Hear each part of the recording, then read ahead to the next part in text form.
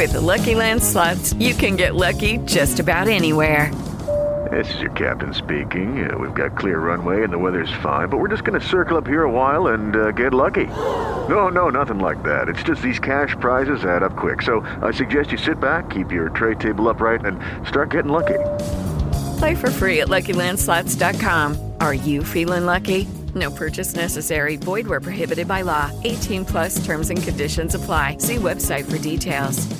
Judy was boring. Hello. Then Judy discovered ChumbaCasino.com. It's my little escape. Now Judy's the life of the party. Oh, baby, mama's bringing home the bacon. Whoa, take it easy, Judy. The Chumba life is for everybody. So go to ChumbaCasino.com and play over 100 casino-style games. Join today and play for free for your chance to redeem some serious prizes. ChumbaCasino.com. No purchase necessary. Void where prohibited by law. 18 plus terms and conditions apply. See website for details.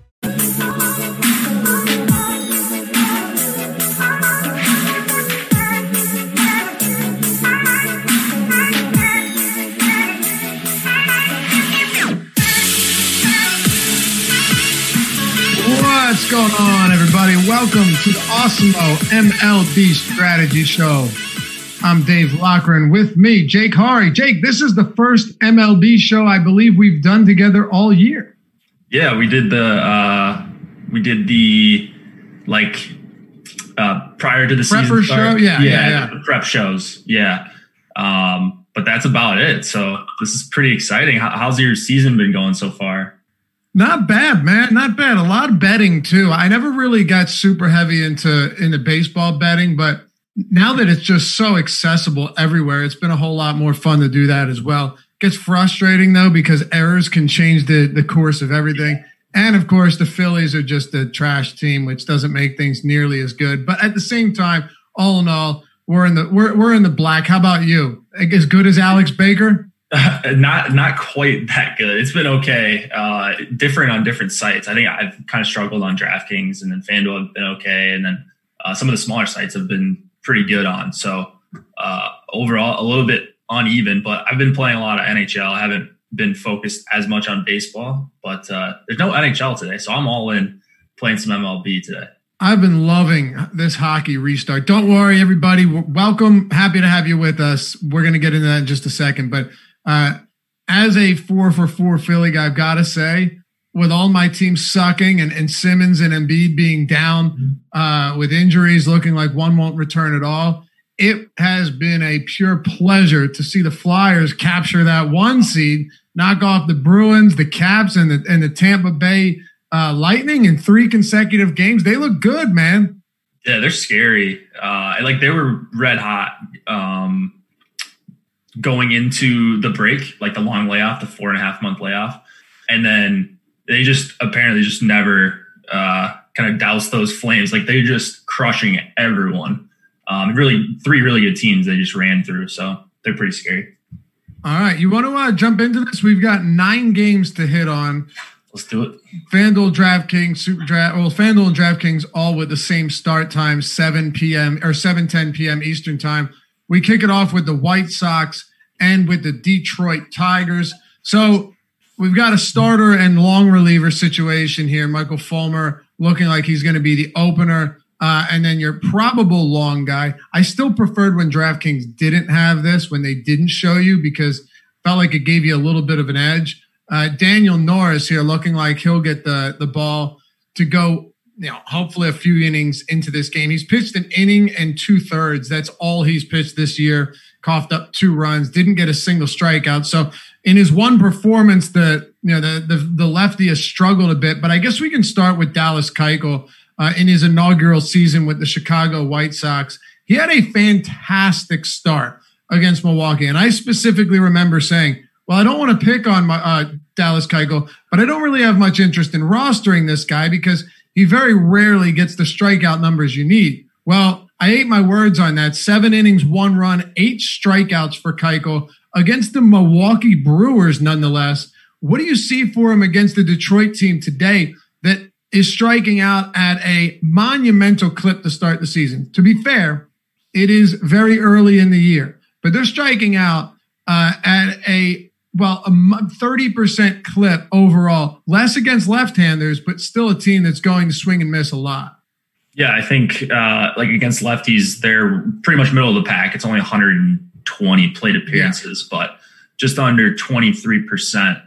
And then like we've talked about Keuchel basically since we've done shows together. Like he just doesn't get the strikeout numbers. He has the games where he'll get 7-8 strikeouts, and he had one last game. It was a phenomenal start. He was missing like it wasn't like he was just getting called third strikes and stuff like that. He had a 15.5 swing strike percentage. So he can do that every once in a while, but he's got a 16% K rate against righties going back to the start of last season, and he's going to get 9 of them here. So 7,800, I still think his upside is capped. Maybe he'll make me eat my words like he did to you last start, but I'm not very interested in Keuchel. And on the other side, like the bats too, not really interested in those guys because Keuchel is still a decent real life pitcher. Yeah, and then on the other side, there's really not much you can do here with Fulmer and Norris not having any real inkling of how far Norris is going to go. And even if he did, this is a White Sox offense that has a pretty immense amount of power. Like they're a pretty scary team. They're gonna have days where they go out there and they strike out a ton, but at the same time, there is a lot of power in this lineup from top to bottom from both sides of the plate. Do you want to talk about I'm assuming you don't want to talk about the Tigers pitching. So let's unless you do, but assuming you don't, where are you at on the White Sox bats today? Yeah, this is going to be a fun team to stack this shortened season because, like you mentioned, so much power, a lot of strikeouts. Like I think they're always going to be a team if you've got a good strikeout pitcher going up against them or someone that gives up a ton of homers or something. They're kind of always going to be relevant on the slate, and you're getting good prices on, especially Moncada if he leads off at 4,500. Eloy Jimenez if he's going to get some at bats against Daniel Norris, the lefty. At 4,200 batting second. And then Luis Robert, 4,500. I like him a lot, batting sixth. He always pops up well for on Alex's projection. So he's a guy I've played a lot of and had some success playing. So I like the White Sox stack here. I'm a little bit surprised that their run total is under 5. I wonder if that gets up later in the day. I was also surprised by that. They do have right now in our top stacks tool one of the highest projected aggregate ownerships, 10.8%. But they also have one of the higher top stack probabilities. So it's not a big disparity there. I think it's a pretty interesting team to look at. The only thing is if you're someone that when you stack, you're looking for the platoon advantage.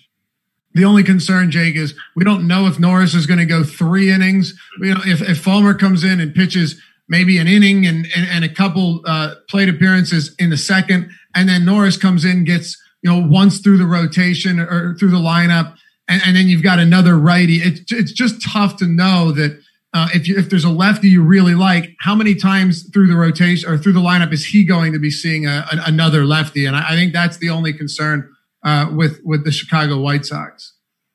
Yeah, that's fair enough. I mean, it's always tough to know how deep these guys are actually going to go, and they can always get blown up and go 7 hitters or something when they're supposed to go 3 or 4 innings.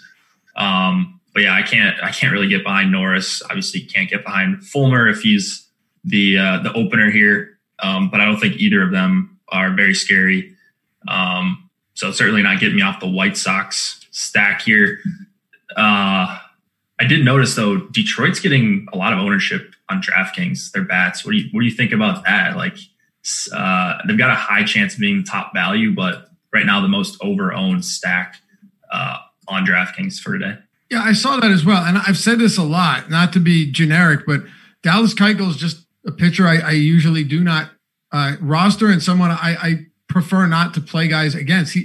He does a very good job of limiting home runs. I know last year he coughed up a little bit more, but he settled down later in the season and started looking like the same guy he's been over the years. He's not going to get a lot of swings and misses. Swinging strike rate over the past couple seasons has been sitting around 8%. This year it's at 9.9%, which is better, but it's still very early and too soon to tell. When you look at the contact numbers, though, he's just, number one, he's not somebody that's going to give up an immense amount of hard contact, but more than anything, he gets so many ground balls. So last year had a 60% ground ball rate. This year, 57% ground ball rate.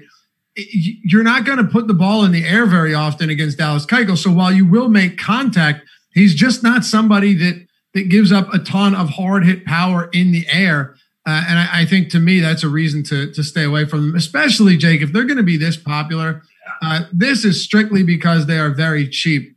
And I can't help but wonder, who are we dying to pay up for at pitcher that makes it so we have to get to these Tiger bats against a good southpaw in Keuchel? Yeah, I'm trying to figure out that same thing, or maybe we just anticipate them being kind of filler stacks or like 4/4s with the Coors bats. Like there's some really expensive Coors bats. A couple guys over $6K in Arenado and Story.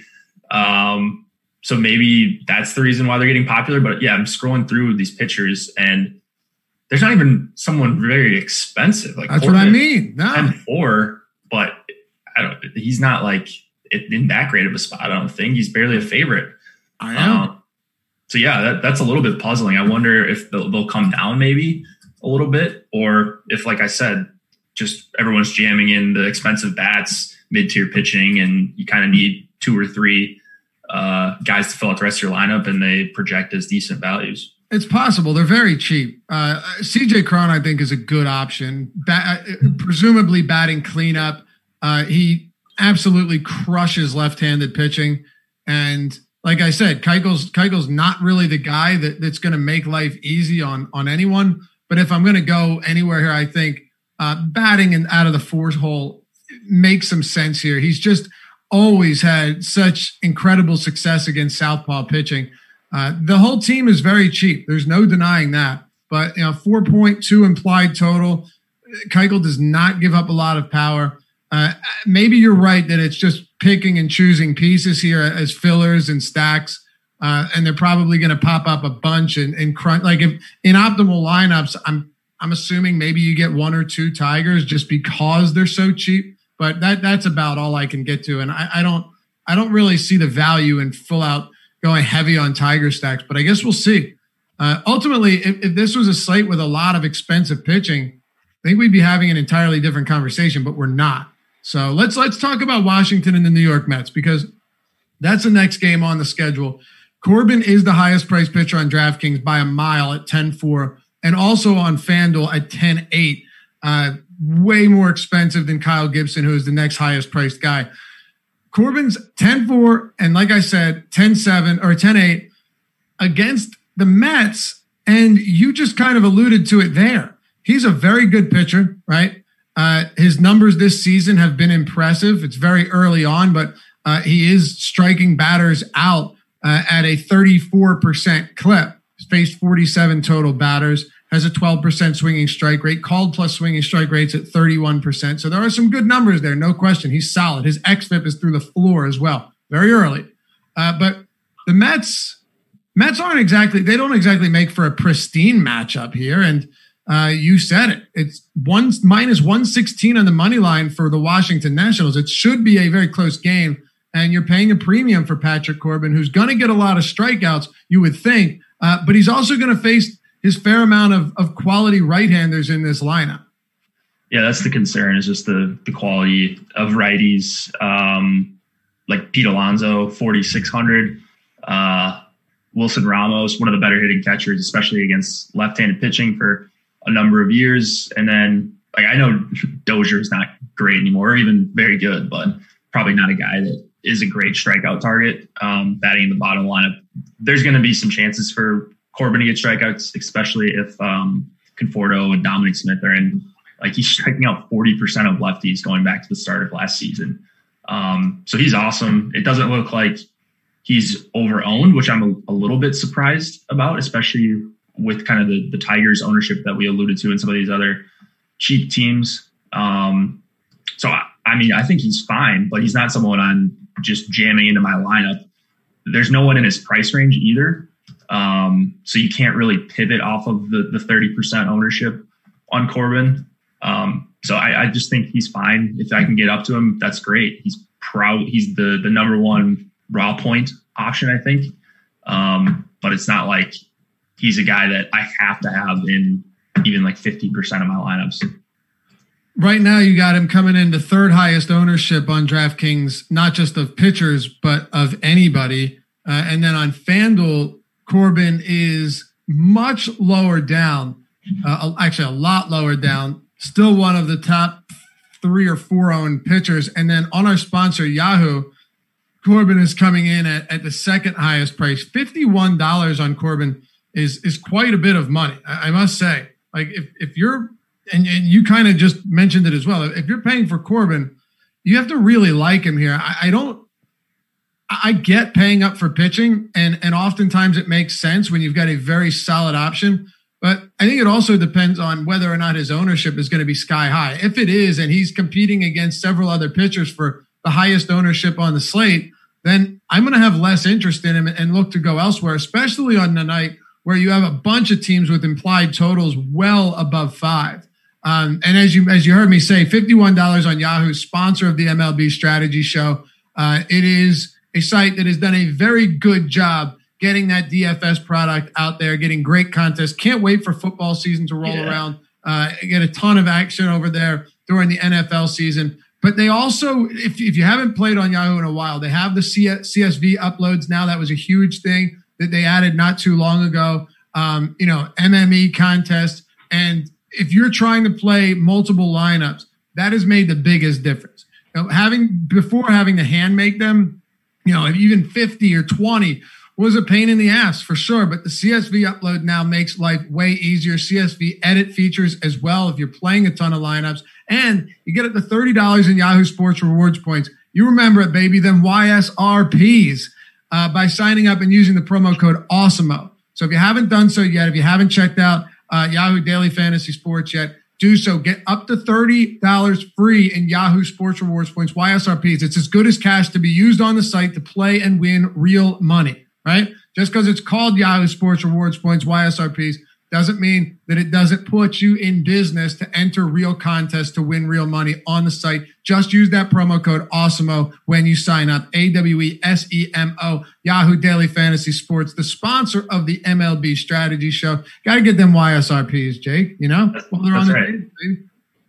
They're even running some no management fee contests for today. So it looks like the MLB one is at it's a little bit later lock, but it's about half filled. The NBA one is almost filled up for the $3 price point. They have a 25 cent for NBA as well. So not only are you playing against a little bit weaker competition, I think you should always play smaller sites, and it's something I've been doing more and more of in various sports. And so, yeah, can't wait for football with the bigger prizes, but it's still a great place to build your bankroll. If you can get a little bit of overlay plus the no management fee contest, there's a lot of things to take advantage on. Absolutely. And I know I'm probably not supposed to say this, but for those of you that are new to a site like that, no management fee equals rake.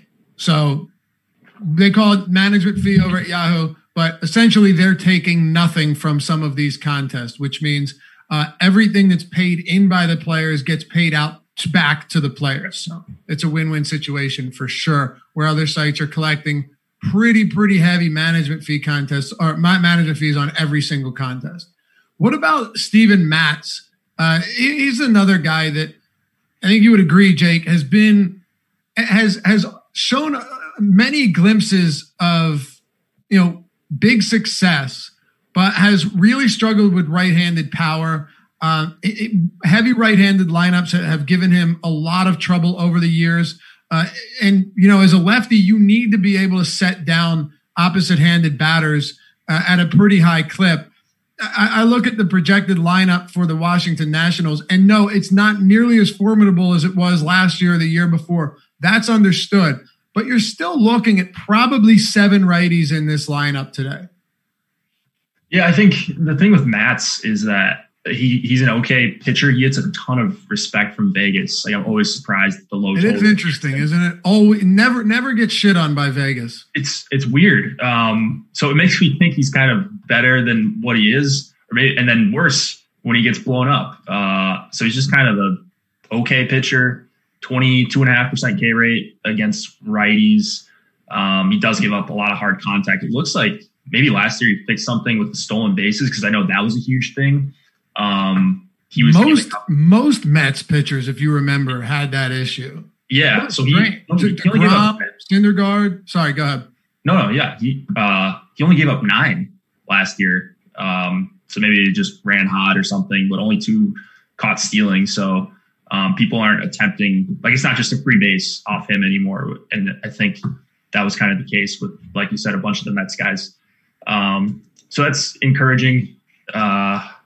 7,300. It's not a great lineup to pick on. You got a couple of really low strikeout guys in Howie Kendrick and Kurt Suzuki as well. Soto has been back for a few days now. Like, it's just not a great match. With the Lucky Land Slots, you can get lucky just about anywhere.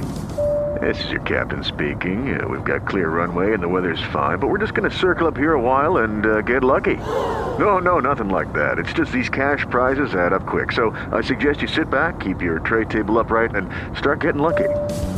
Play for free at LuckyLandSlots.com. Are you feeling lucky? No purchase necessary. Void where prohibited by law. 18+ terms and conditions apply. See website for details.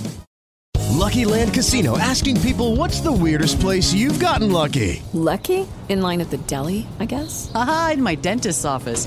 More than once, actually. Do I have to say? Yes, you do. In the car before my kids' PTA meeting. Really? Yes. Excuse me, what's the weirdest place you've gotten lucky? I never win and tell. Well, there you have it. You can get lucky anywhere, playing at LuckyLandSlots.com. Play for free right now. Are you feeling lucky? No purchase necessary. Void where prohibited by law. 18+. Terms and conditions apply. See website for details. If he's going to be completely unowned compared to some of the chalkier options that we'll talk about in this range, then yeah, I think you can get to a little bit of Mats. He's at 5% right now, and he saves you $1,300 off of Kyle Gibson, who's going to be 6 or 7 times the ownership. So in that sense, I think he's probably at least in play with a 4.4 implied total against. Definitely not one of my favorite guys right now, though. No, but I think you're right to definitely point out the ownership here. It's a pretty big discrepancy between a lot of these other guys. But I'll tell you one thing, you're right. The stolen bases seem to be something he's fixed. The home runs have not. He's already allowed 5 home runs and 52 batters faced to all right-handed hitters. That to me is concerning. A 320 ISO, really early, like 3.75 home runs per 9. Again, it's very early. It's only 3 starts. But this is something I really would have liked to have seen Matt fixed, but he hasn't, because he doesn't get enough ground balls. He gives up a ton of hard contact. And here he is sitting there with 5 long balls allowed and just around 50 batters faced. That concerns me. There's no doubt about it. So let me throw this to you. I'm with you that he could be a good low owned option that I wouldn't go heavy on. I don't think you ever want to just load up on Steven Matz against a good disciplined Washington team with 7 righties. But on the other side of this, knowing that he has been someone that has homer problems, those homer problems are exasperated this season as well, with 5 allowed already, facing Washington last time, Boston and Atlanta, multiple home runs allowed in each of his last 2 starts. Do you have any interest in the Washington Nationals today, who right now are garnering right around the middle of the pack in ownership? Yeah, there's specific bats. I mentioned Kendrick and Suzuki. I kind of like as additions to a stack. So if you want to play Soto lefty for 5K, that's not going to be a very popular option. And you get to play one of the better hitters in a stack. And we know, like, with the stack, you're playing against the starting pitcher, but you're hoping they get knocked out early anyways. And then maybe another handed pitcher comes in. So I like the idea of playing Soto if you are going to this national stack. They're a little bit over-owned, but it's nothing where, like, they're just good values and they're not that good of raw point plays and everyone's just hammering them in. They're still, like you said, middle of the pack, decent value guy in Nats that gives up home runs. So yeah, I can see myself getting to some Nats on the other side as well. Okay.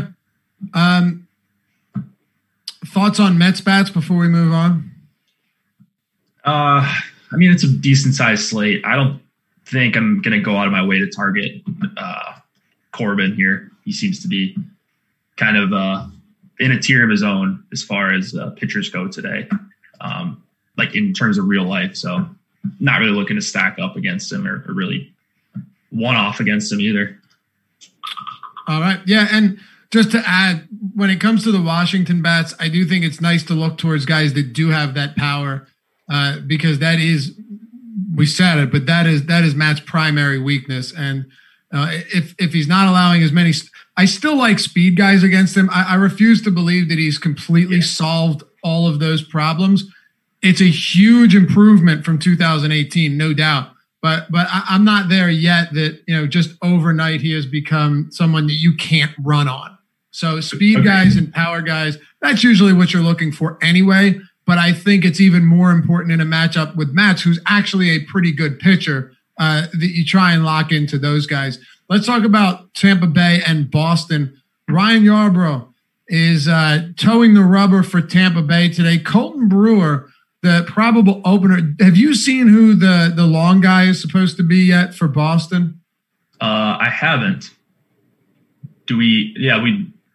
Man, DK doesn't even have anyone listed. So I don't see it. Yeah, I see on DraftKings. I saw that they had Colton Brewer as the probable star opener, but that's about it. So I think we're going to have to wait on that. We didn't have a line on that game for for a while, but the Rays, here's one thing.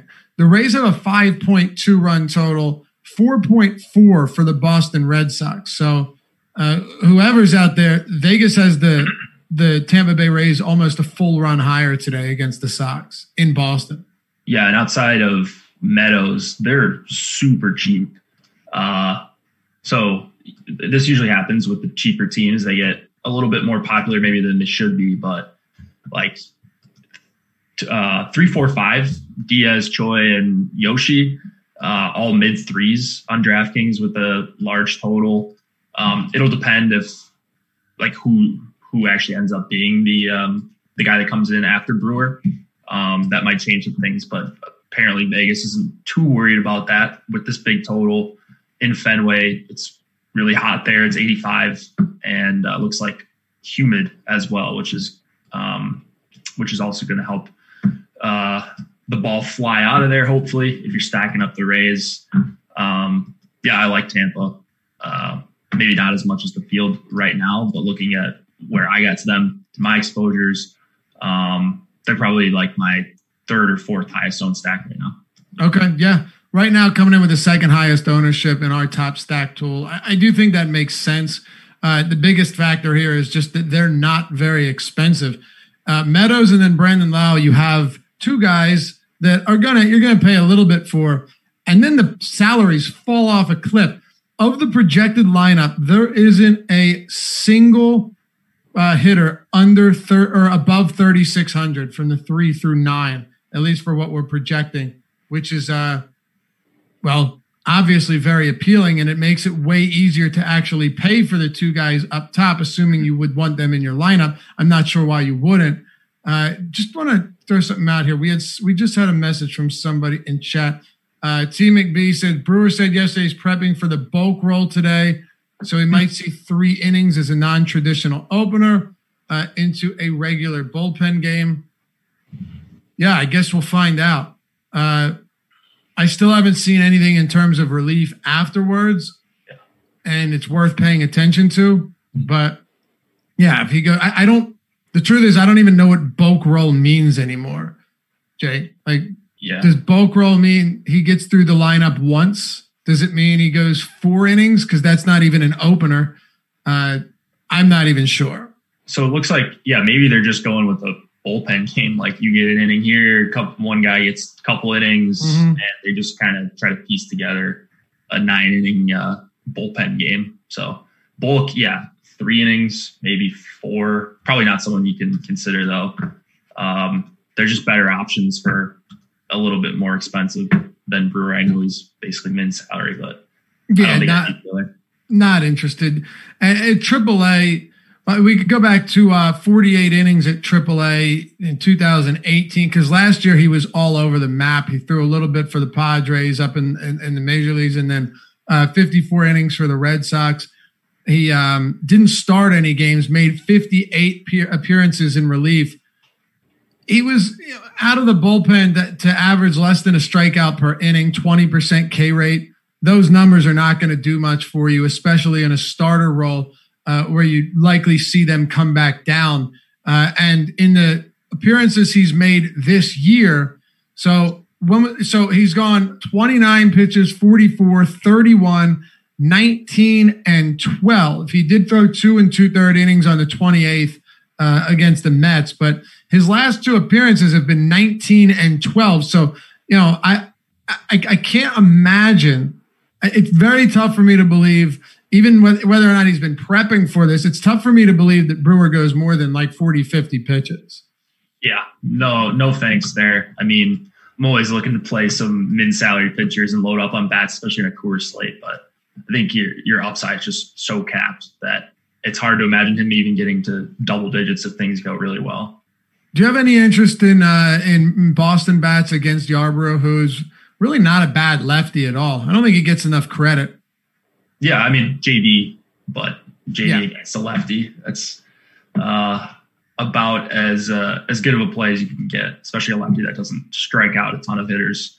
So just him, man, this Red Sox lineup, it is so much different than what they've been the last few years. I looked like the couple times that I've had shows so far, just not very impressive outside of Devers and JD and Bogarts.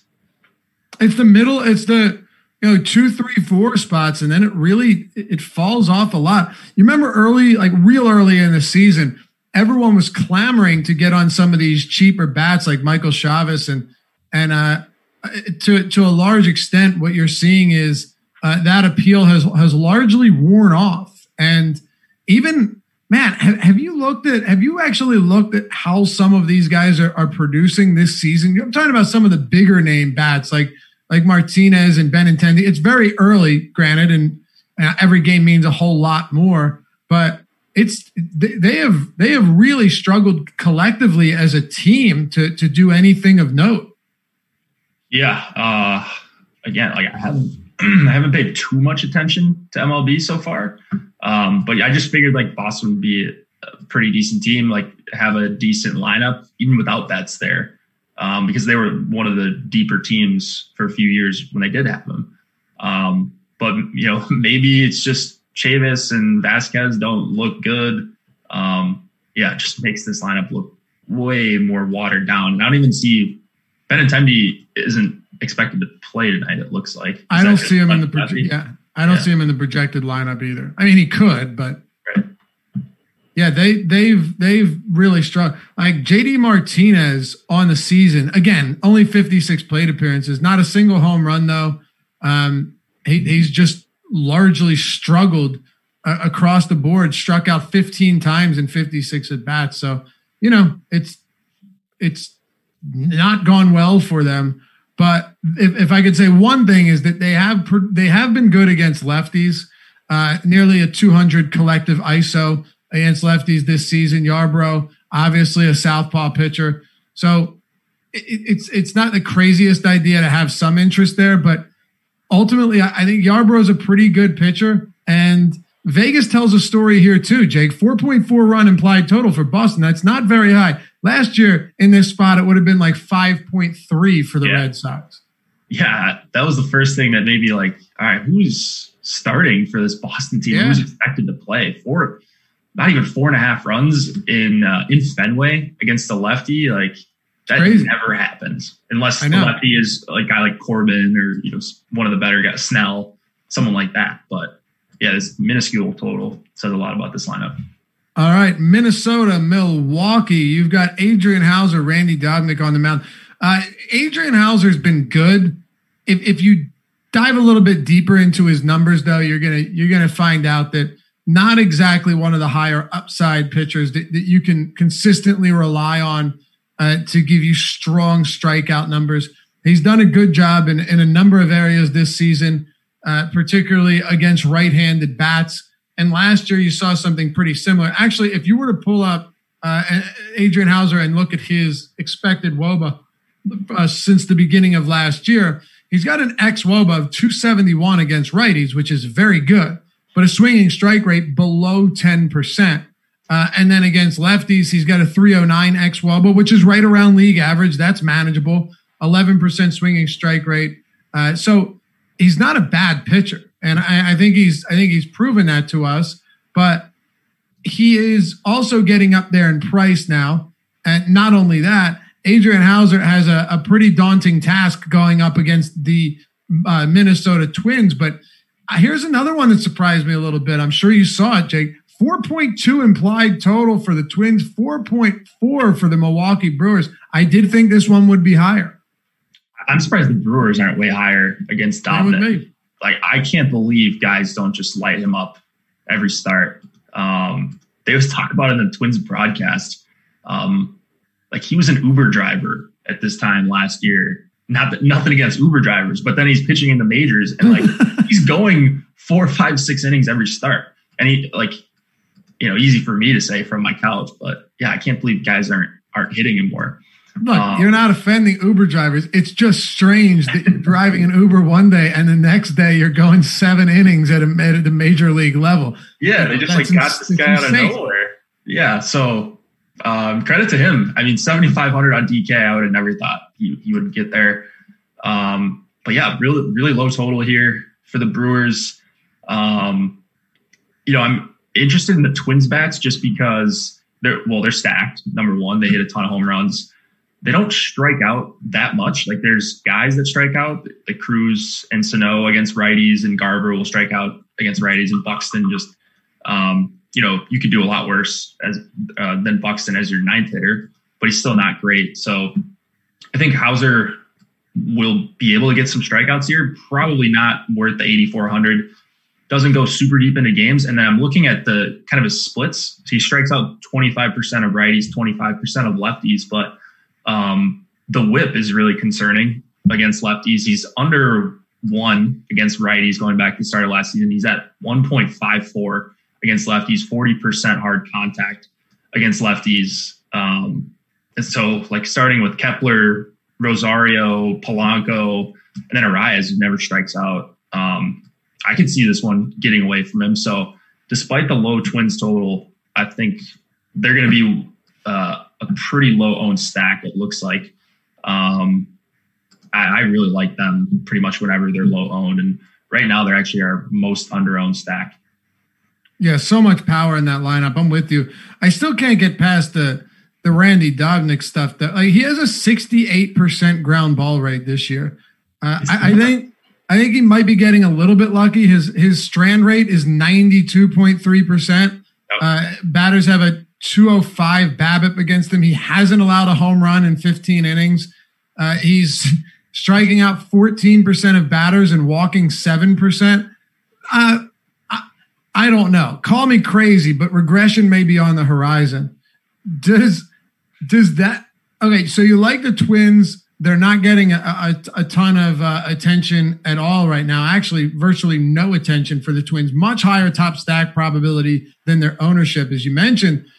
What about Milwaukee before we move on? Is there anything here against the Lyft driver? Sorry, Uber driver?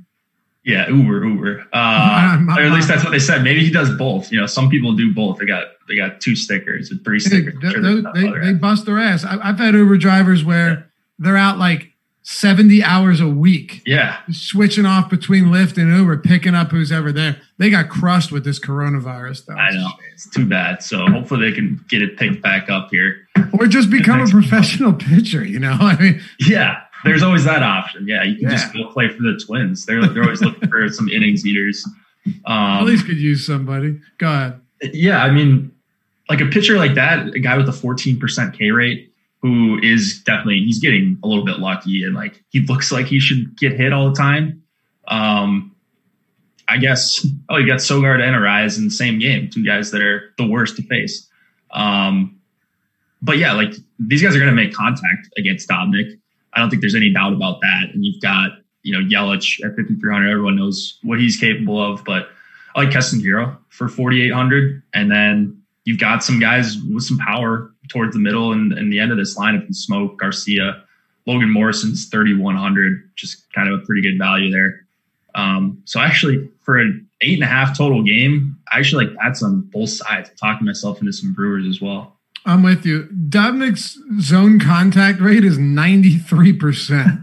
Like, that's just nuts. Not too much deception. The good old Randy Dobnik. Have you seen how he looks too? I mean, his looks alone warrant the $7,500 price. This guy's got one of the best mustaches I've ever seen. Yeah, that's intense. And it's super lopsided. It's so lopsided, too. Unless his head's tilted. He's got one side of the handlebar mustache coming down a good 3/4 inches lower than the other side. Just go. Do you have DraftKings pulled up by any chance? Yes, I do. Here we go. All right, go click on his card and just. Oh yeah. It's down way further than the other side. They didn't tell him before he was getting his picture taken. Like quick razor, just Randy, touch that up a little bit. Yeah. That's crazy. But yeah, I can see why people would like him. By the way, before we move on, I know we're going a little bit slow here. Just to put things into perspective, take somebody like Aaron Nola, who his swinging strike rate this year, I don't know if you've seen it, but it's insane. It's like 18%, Jay, which is nuts for him. But if you put it in perspective, his zone contact rate is 77.8%. Overall contact rate is 64%. Now, I don't think either of those are sustainable. They'll come back. But just on the complete opposite side of the spectrum, you got Dobnik at 93% and 81%. So when you talk about liking bats from this game, one rule of thumb in baseball is, and I know he is. Okay, round 2. Name something that's not boring. A laundry? Ooh, a book club. Computer solitaire, huh? Ah, sorry, we were looking for Chumba Casino. That's right. ChumbaCasino.com has over 100 casino-style games. Join today and play for free for your chance to redeem some serious prizes. ChumbaCasino.com. No purchase necessary. Void where prohibited by law. 18+. Terms and conditions apply. See website for details. Hitting a lot of ground balls, but one rule of thumb is if somebody's giving up this much contact, good things can happen. It's baseball. Put the ball in play. For the batters, better things can happen for them than the pitchers. So I'm with you on that one. You want to move on? Let's do it. All right, Colorado, Arizona. You had already discussed some of the high prices here, at least alluded to them earlier. John Gray, Robbie Ray, two guys I love and just continuously let me down. I am shocked by the projected Robbie Ray ownership. I feel like that has to come down. Maybe it won't. I don't know. On DraftKings, we've got him projected really high. Listen, he has good stuff. He even apparently changes mechanics heading into the season. And like last start, for example, against Houston, right? That I tweeted about it. That was a miserable start for him. Miserable matchup. Houston never walks or never strikes out against lefties. They always walk. Highest walk rate, lowest K rate since the beginning of last year. Cheaters or not, right? Like they have really talented bats from the right side of the plate. They will beat the shit out of left-handed pitching, and that's what they did to Robbie Ray. The interesting thing is he still gets a lot of strikeouts, Jake. It's just at what cost? And when you come into the altitude in Colorado, one of the biggest concerns you have is depending on what's in your arsenal, you're going to have to fine-tune that to not get beat up where balls don't break as much as they would elsewhere. Fortunately for Ray, and I'll turn this over to you, he does throw his slider 38 this year, 38% of the time. It's the most he's ever thrown it in his career. And 36% of the time against righties with a whiff rate of, I lost it, a whiff rate of 19% almost. He gets a lot of whiffs against righties. Can he come out of this matchup, utilizing a heavy slider usage without getting crushed?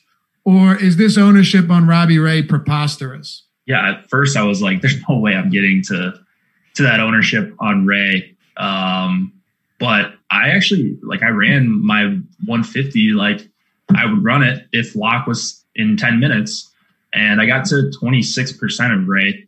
Talk about the physics of it. Yeah, slider isn't the worst thing to throw in Coors because it can move even more, and you're not going to lose speed on it. Whereas a curveball, it's just going to hang more, and that can get you into issues against guys like Story and Arenado. So yeah, those guys are awesome plays. Colorado bats are great plays, but everybody knows that, and it looks like everybody's kind of in on playing some pitchers in Coors these last couple of seasons when they're cheap and they get a lot of strikeouts because in a 1-game sample, Ray could strike out 10 batters here, and oftentimes it's not the case with any $6,300 pitcher. So I don't mind the ownership. I don't think at that ownership, even if it's at 20%, I'm going to make a major stand on Ray. It just seems like a really large gap of probabilities for Ray and then the Colorado bats here. So for baseball, high variance sport, I think you have to have exposure on both sides if you play kind of a diversified approach to your lineups. And a lot of this is because they're so expensive, but Colorado bats at the current time, it's still early. We will get updates. Colorado bats are going under owned right now. Yeah. They're so expensive. That's God. Really appealing, right? They're just, so this is why the Tigers were popular. Yeah. I'm looking at some of my lineups here, and if you don't go to a couple Tigers bats with your 5-man Colorado stack, you're really dumpster diving.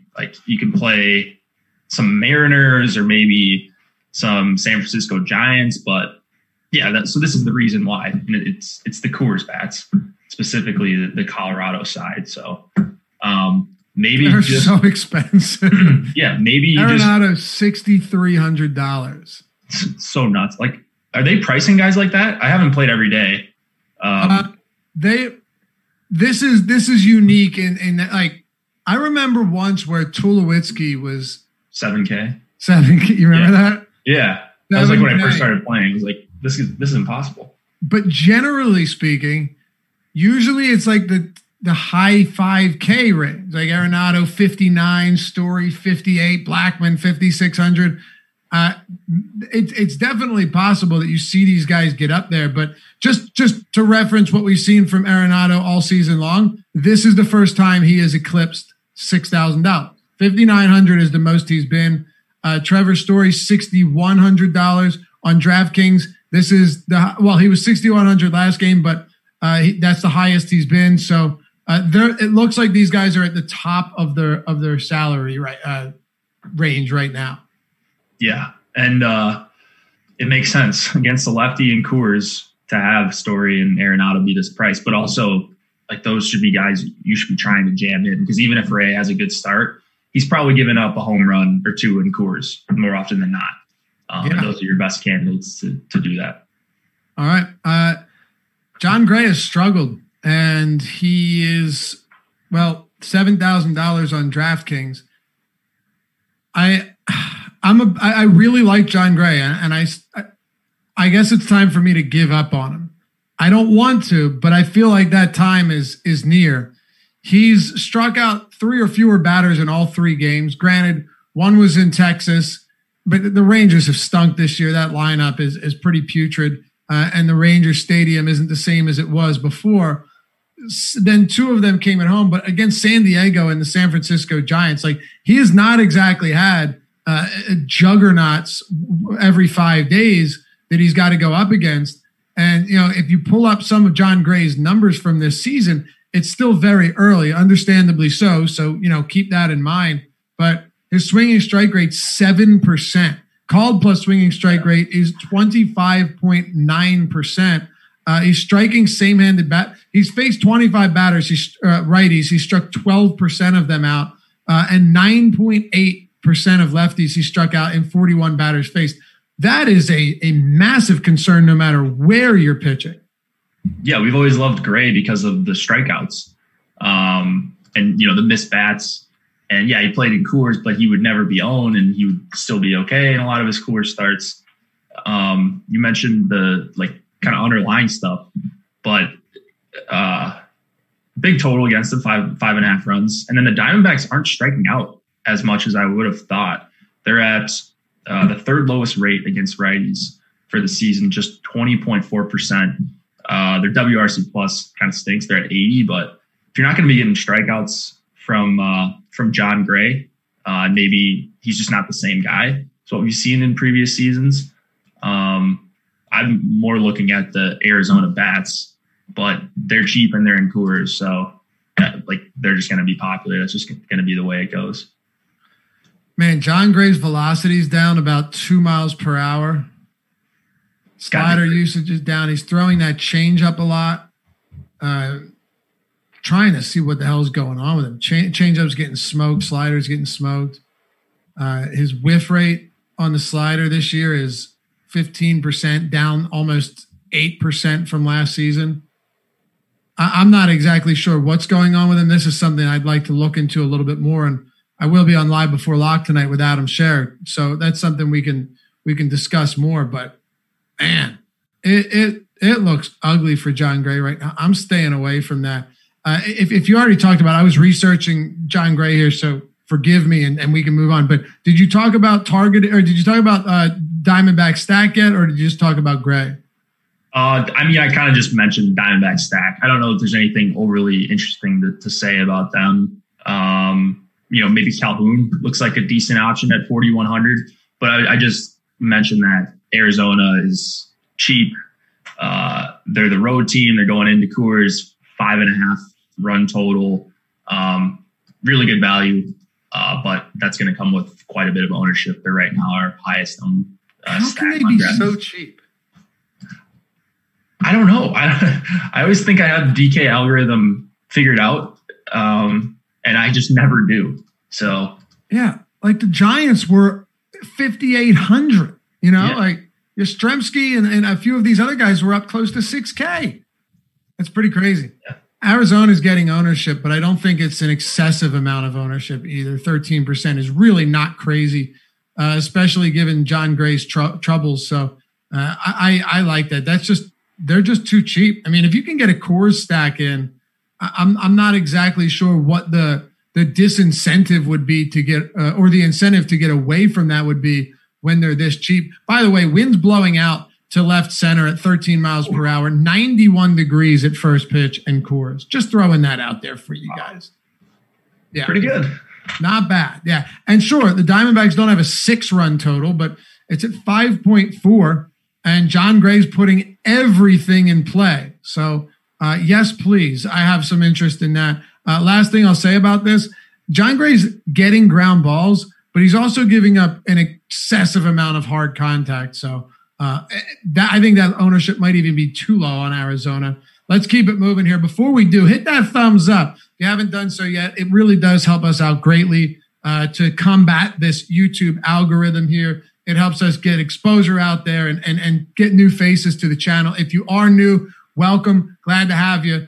Subscribe, hit that notification bell if you haven't done so yet, so you always know when new content's going to drop. And if you haven't checked out awesemo.com, that's where we come from. And that's where we've got the best projections, ownership tools that you can find, the preeminent DFS content out there, because it's developed and used every day by the #1 DFS player in the world, Alex Baker. #1 ranked player, Awesemo himself. He actually uses these tools. He actually builds them himself. We don't just slap his name on them like other sites do. It's the real deal. They're his tools, and they're fantastic. Also, all of our premium content, from articles to the lineup builder, every sport. Jake kills it with NHL, MLB, NBA, NFL coming up. We've got a new fantasy football product, seasonal fantasy football product, which is really awesome. Data-driven, analytically driven fantasy football rankings and projections, and boom and bust tools, so much more. All of this also by Alex. I put a ton of articles out there and did a lot of work on these tools to help develop everything. An awesome strength of schedule tool.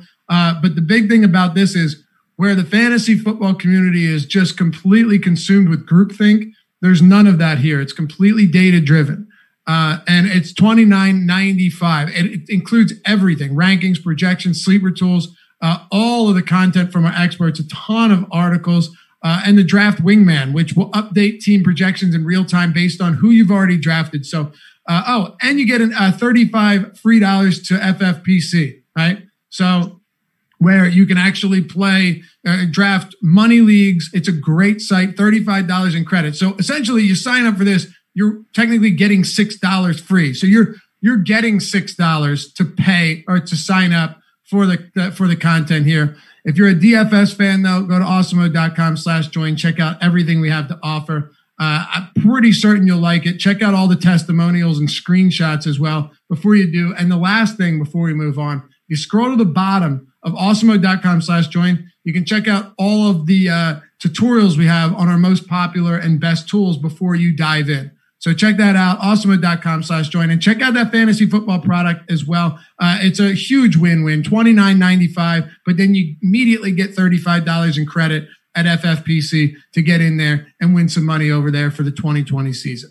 All right, Jake, let's keep it moving. Texas and Seattle. I don't think we need to talk anymore about the Colorado offense. We think we beat that one good enough. Texas and Seattle, Kyle Gibson, Justin Dunn. I'm a huge Kyle Gibson truther for sure, and I actually don't hate what I've seen from him this year. His first start, 3 runs and an error in the first inning. He was a bit sloppy, but gave up no earned and then shut him down for the rest of that game. Too many base runners, but still 9 strikeouts last time out. Tough Oakland team. They put up 3 runs, a couple home runs, but 9 Ks in 6 innings. Now you've got the easiest matchup he'll face yet with the Seattle Mariners, but it isn't going unnoticed. Kyle Gibson certainly getting ownership across the board. Yeah, Gibson popular, but I think for good reason. You look at where the Mariners are at and strikeout rate 25%, WRC plus well below 100 against righties this season. Just for price per strikeout, I think Gibson's one of your better options. So the only thing I'm worried about with Gibson is just, am I playing too popular of a total lineup with him? He looks like one of the better options. He can go pretty deep, strong favorite. He's got everything you're looking at. Just maybe he's owned a little bit too high, but a high owned pitcher isn't necessarily the end of the world when you've got a bunch of teams we've already mentioned that we like their bats, a bunch of low owned teams that we like their bats. So I think I'm going to be able to get different enough with Gibson that I'm happy with whatever Gibson I get. Yeah, I like him a lot, obviously, but no, I think he's priced reasonably. It's not insane against Seattle. The numbers bear that out, and there's actually upside with Gibson, which is really what I care about. I know his swinging strike rate hasn't been great, but he's getting a ton of called strikes to start the season off, which is important to me. When you start missing bats and getting those called strikes worked in there, you're going to start to see great results. 64% ground ball rate. His xFIP right now is 296. It's very early in the year, but just kind of to drive the point home that Kyle Gibson has, through his first 2 starts, he's pitched well and he's gotten a little bit unlucky as well, outside of those 2 home runs, which, aren't luck at all. But 3.7 implied total for the Mariners, one of the lowest on the slate. Gibson, definitely one of my favorite pitchers here. What do you make of Seattle with Justin Dunn here going up against a Rangers team that has been wildly underproductive? Yeah, I'm trying to see if I got to any Justin Dunn. I actually did. I got to about double the field. Now, ownership is going to change by the time he gets a lock. Maybe he creeps up there a little bit as people get more enamored with the Coors bats and such. But you can just you can rack up strikeouts against this Rangers team. Maybe Dunn isn't a phenomenal strikeout pitcher or anything like that, but he's just cheap, and I think he's pretty stretched out too. So I just used the projections on the site, and I got to a decent amount of him.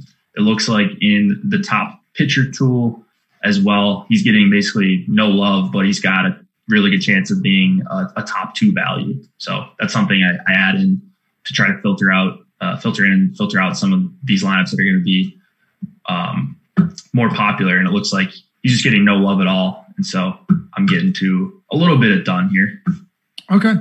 Yeah. And both of his matchups came against the Angels, who haven't been stellar, but also don't strike out at a particularly high clip. The Rangers aren't striking out a ton this year, but I do expect that. And I know that strikeouts are something that you'll see. They come into focus a lot quicker than other stats, but I can't help but look at this Rangers team and be very, very underwhelmed by them. 266 weighted on base average, 62 WRC plus, and 306 plate appearances against righties this year. 62. That's miserable. That is really, really bad. So is it crazy to think that Justin Dunn, who threw 76 pitches last time out, can, put up somewhat decent numbers? No, I don't think it is. He needs to limit the walks for sure. That has been a big issue for him, and his whip is through the ceiling.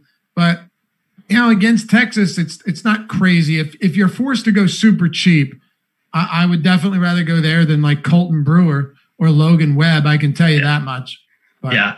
So those are the other names that I was just looking at. Like maybe as kind of a pivot to Ray, you get an extra really good upgrade, $1,200 difference, as well as the ownership difference, which is about like Dunn is 1/5 of the ownership basically of Ray right now. So I really don't have a ton of interest in bats here. Joey Gallo, though, batting in the middle of this order is always worth considering. Just platoon advantage against Dunn. That to me is appealing. Gallo's already, four home runs on the young season. He's one of the best power bats in the league, maybe the best power bat in the league when it comes to just raw home run hitting power. Not super stoked about a stack for Texas here. They've just really struggled, and I think a lot of that is because they aren't particularly talented, but Dunn has allowed 3 home runs already through his first 7 innings. And man, Joey Gallo's got to be licking his chops coming into a spot like this. Yeah, so Gallo's probably going to homer. But outside of that, I don't think the Rangers are going to be a staple in my lineups tonight. Now, me neither. Chu and Rogner Odor, the top of this lineup isn't horrible. If Dunn continues to struggle with power, then, I can get behind that. But there's no doubt that Gallo is my favorite option here. Just before we move on, I wanted to see so Dunn at the minor league level didn't really allow much power, but when you don't strike a ton of guys out, a lot of times that will come with the territory. Anything else on this game? I think I'm good there. All right, Houston, San Francisco, 3 to go, 6 down. Lance McCullers, Logan Webb. Dude, Lance McCullers, Jake, I swear he was tipping his pitches last time out. I've never seen, and I've watched a lot of Lance McCullers starts because I'm a fan. I have never seen his knuckle curve, which has been his go-to pitch. That is his signature pitch. I've never seen it get hit that bad. Absolutely lit up in that last start. And when you look at his numbers, like his velocity was perfectly fine. He threw that, just pulling this game up on Brooks Baseball, he threw that knuckle curve almost 30% of the time, which is, way less than he's thrown it in years past. His curveball usage is way down. His sinker usage is up. His changeup usage is way up. The Arizona Diamondbacks in that game hit his curveball for a 1200 ISO. What? 1200. I don't even know how that makes sense, but there it is. Like it got absolutely hammered. And I don't know what's wrong with him. Yeah, I mean, if it's tipping his pitches, that's something you can fix. So maybe I'm assuming though. I could be wrong, but he went through the lineup perfectly through the first time, and then gave up 8 runs in the 5th or 4th inning. Yeah. So I don't know. I think I'm more apt to just say that that's a bad start, and maybe he can rebound here against the Giants. 8,200 for a guy that he has great stuff. Like you said, it just seems way too cheap for me to pass on McCullers here. He should be decently stretched out. He got to the 6th inning in this first game, and he's had one bad start and one really bad start in a row. I don't know. I think I'm just going to go back to the well here with McCullers.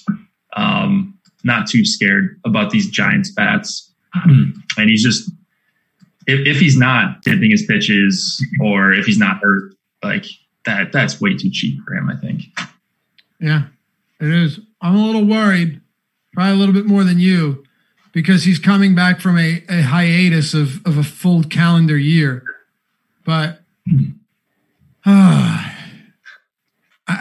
yeah, it's scary. Not the game logs don't look too appealing here for McCullers. Yeah, and it's not even just the game logs, though. It's more so that he's throwing the knuckle curve way less than he ever did before, and it's getting hit way harder than it ever did before. So I'm just running through my head of, okay, there's something going on that we don't know about, that, this pitch that he doesn't feel as comfortable with this pitch now as he used to. I don't know, but I guess going back to the well with McCullers isn't the worst idea. They have a 3.7 total for the Giants. I get what you're saying. I really do. He didn't want to make excuses last game, but he talked about them opening up the roof in Arizona. I don't know, Jake. It's strange to me. I'll say this much, though. I think this is a start where we should be paying attention, because if he gets lit up again or just has another really rocky start, we're going to have to start, digging a little bit deeper into Lance McCullers to see if something's really wrong. Yeah. I mean, he's always walked a bunch of guys too, and he didn't even walk anyone last start. Just a really weird situation. I'm hoping for my lineups and for the people that are playing McCullers, because there's going to be a lot of them tonight. I think people will talk themselves into him, and he might end up being the most popular pitcher. So then there's more of a conversation for me as far as, all right, do I get to actually where the field's at on him? But yeah, it's a little bit concerning, and you're bringing up some good points here.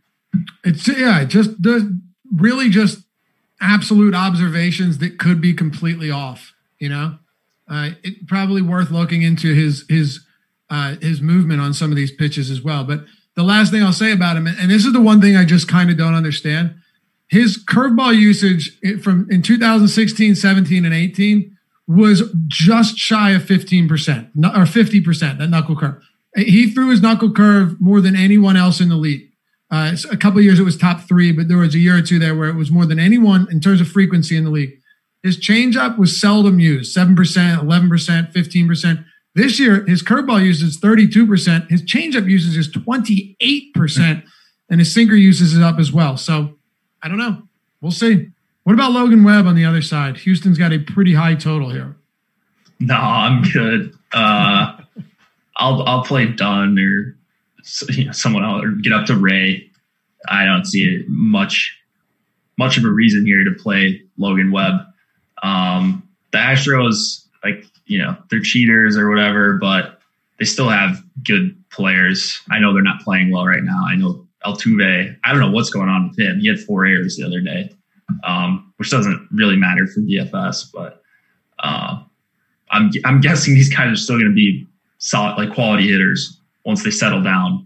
And the 5.8 total makes me just completely off of Webb here. What do you feel about Houston? They look like a pretty good pivot off of Colorado. If they start creeping up the ownership projections, you can't really play them together. So it's kind of one or the other, Houston or Colorado, based on these expensive prices for Altuve and Bregman especially. But even their secondary guys are kind of expensive, 1 through 6. I don't know. I like the idea of it, but right now they're not even that under-owned. So yeah, I was definitely surprised. Colorado more. What's that? I was a little surprised that their ownership was up there. I thought it'd be lower on a slate like this with Coors Field and some other good spots. And people think they're broken. So I got to, because they can't cheat anymore. Yeah. Right. Well, that's what do we do with that? I mean, does everybody just take a dive on their team in terms of the player that we expect them to be, or I don't know. It's hard to say. Dude, it is really, yes, it's very difficult to try and quantify any of that for sure. All right. So let me so last year at home, the Houston Astros finished, let's see here. Let's see where this shakes out, Jake. They were weighted on base average. They ranked second behind the Rockies by only 0.01, which is crazy given the Rockies play at Coors Field. WRC plus 136 at home. That ranked first by a massive margin. 233 isolated slugging at home. That also ranked first in the league. All right. Where do you think they ranked on the road? Do you think they were right around that, or do you think it was a massive drop off? I want to say it was a pretty big drop off. All right. So Houston with 344 WOBA on the road. That's third best in the league. 211 ISO. It's down. It's not 233, but still third best in the league. 114 WRC plus was third best in the league. And a lot of times teams just produce better at home anyway. So yeah, if it's just me looking at this and they're top three in weighted on base average, power, and WRC plus on the road, I'd venture to say that maybe we're overreacting to this whole cheating thing a little bit in terms of overall production. Yeah, no, that's a good point. Like looking at the home road splits, because the accusation, or I guess the truth, is that they were doing it at home. You can't really do that very well. That's what they were saying, right? They weren't. Didn't they say it was mostly at home? Yeah, with the banging of the trash cans. Yeah. I don't know. I like Houston bats here. A little bit surprised by the ownership, but Vegas still thinks that they're going to put up a lot of runs. Mm-hmm. Not my favorite team. And one of the reasons for that is that you're paying a lot for some of these guys up top, but I still like Coors a little bit more, given that the ownership on that is lower than I thought it would be. But no problem with Houston. What about the Dodgers and San Diego Padres? We got 2 games to go here. Hit that thumbs up while you're in here if you're just walking in the door. Dustin May and Garrett Richards. Garrett Richards, man, all the talent in the world just never comes to fruition, can't stay healthy. He's got knocked around in each of his last 2 starts. To be fair, one of them came at Coors Field, another one came against the Dodgers, and now he's going up against the same Dodgers team today because everyone plays their division 40 times in this 60-game abbreviated season. Any interest in pitching today from Dustin May or Garrett Richards? So I think Richards, let's see, I think they're going with Perdomo now. Garrett Richards will start on Tuesday. Oh, okay. So they just made that switch while we were. Oh, you're right. Yep, you're right. So, don't play Richards, but you guys all know that. I haven't taken a look at it either. Yeah, don't maybe play Perdomo against a bunch of power lefties. So the Dodgers stack is really appealing. I think I looked into May a little bit. Like he's got good strikeout numbers, but as is the question with a lot of Dodgers pitchers, just how deep can he go? He went 82 pitches last game. If you're getting to 82, 85, somewhere around there, most starts, I think $7,700 is a pretty good price for him. The issue is just that the Padres have been really good against righties, not striking out a ton. 124 WRC plus, that is second in the MLB so far. And we're still in some pretty short samples, so this could, they could fall off a cliff. But I think May is fine. He is going to be a big favorite, and probably a bigger favorite now that Perdomo is pitching instead of Richards.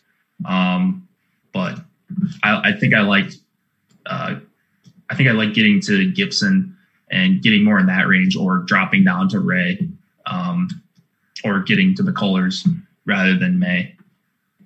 3.6 run total for the San Diego Padres today. Kind of interesting.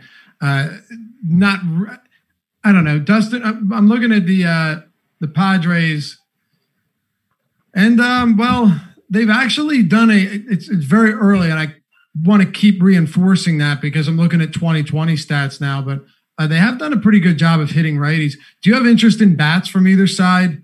Like I said, 3.6 run total for the Padres, 5 runs for the Dodgers in LA.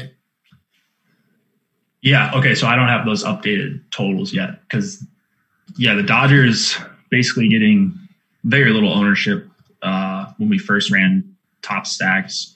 I like them quite a bit. I still have it at 5, by the way. It appears to be updated. Minus 188 money line for the Dodgers. Okay, yeah. I'm seeing like minus 150. So that's the pitching change. That's good to know, though.